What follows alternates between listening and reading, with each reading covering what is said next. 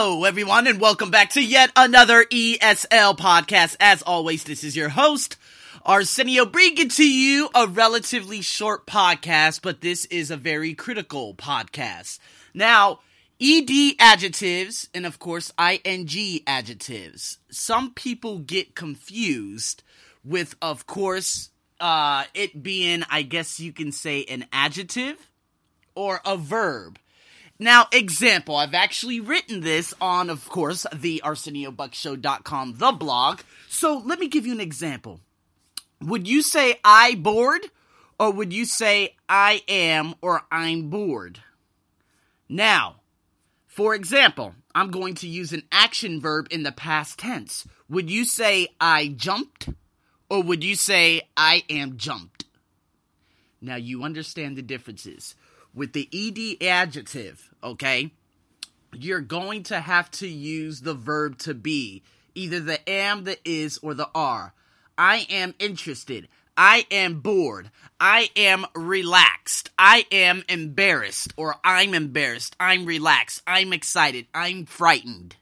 Do you understand? But with the verb in the past tense, you would normally say, of course, you're not going to say I'm jumped.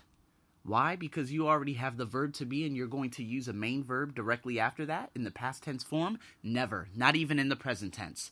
Now, I am jumping, yes, okay, because you're signaling that it's the present continuous action, all right? But, for example, for the present simple and the past simple, you're never going to say I am sleep. You will never say I am slept or I'm slept, I'm sleep. Never, ever, ever. So, I want you guys to look at those examples, of course, on my blog so you can understand how these works. Another example, movies. That's the it, right? Now, with the it, you would use ING. The movie is interesting. You're never going to say the movie is interested. And you're never going to say I'm interesting. Well, you could say I'm an interesting person, but yeah, actually that's grammatically correct, but you're using an article before interesting, okay? Do you understand what I'm saying? So, not to confuse you guys or anything, but ING is when, again, you're describing it. It's interesting.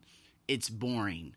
How is the movie today? How was the movie today? It was boring. Now, again, it was, past tense of the verb to be, boring, ING adjective, because you're talking about what was the movie like? Or you could say it was interesting, it was compelling, it was exciting, it was amazing.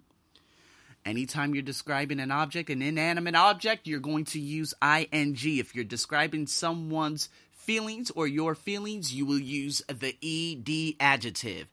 Now, of course, there is an exercise available on the ArsenioBuckShow.com, so you guys can do that. But again, this is a very and relatively short grammar exercise or vocabulary skill that a lot of you must know. Okay, these are common errors that even native speakers use or do. Okay, so for the most part, I hope you guys enjoyed this short podcast, and I have some more very, very interesting pronunciation skills coming up for the next two podcasts. So guys, stay tuned for that. Again, the blog is available at the ArsenioBuckShow.com, so be sure to tune into that to do the exercise.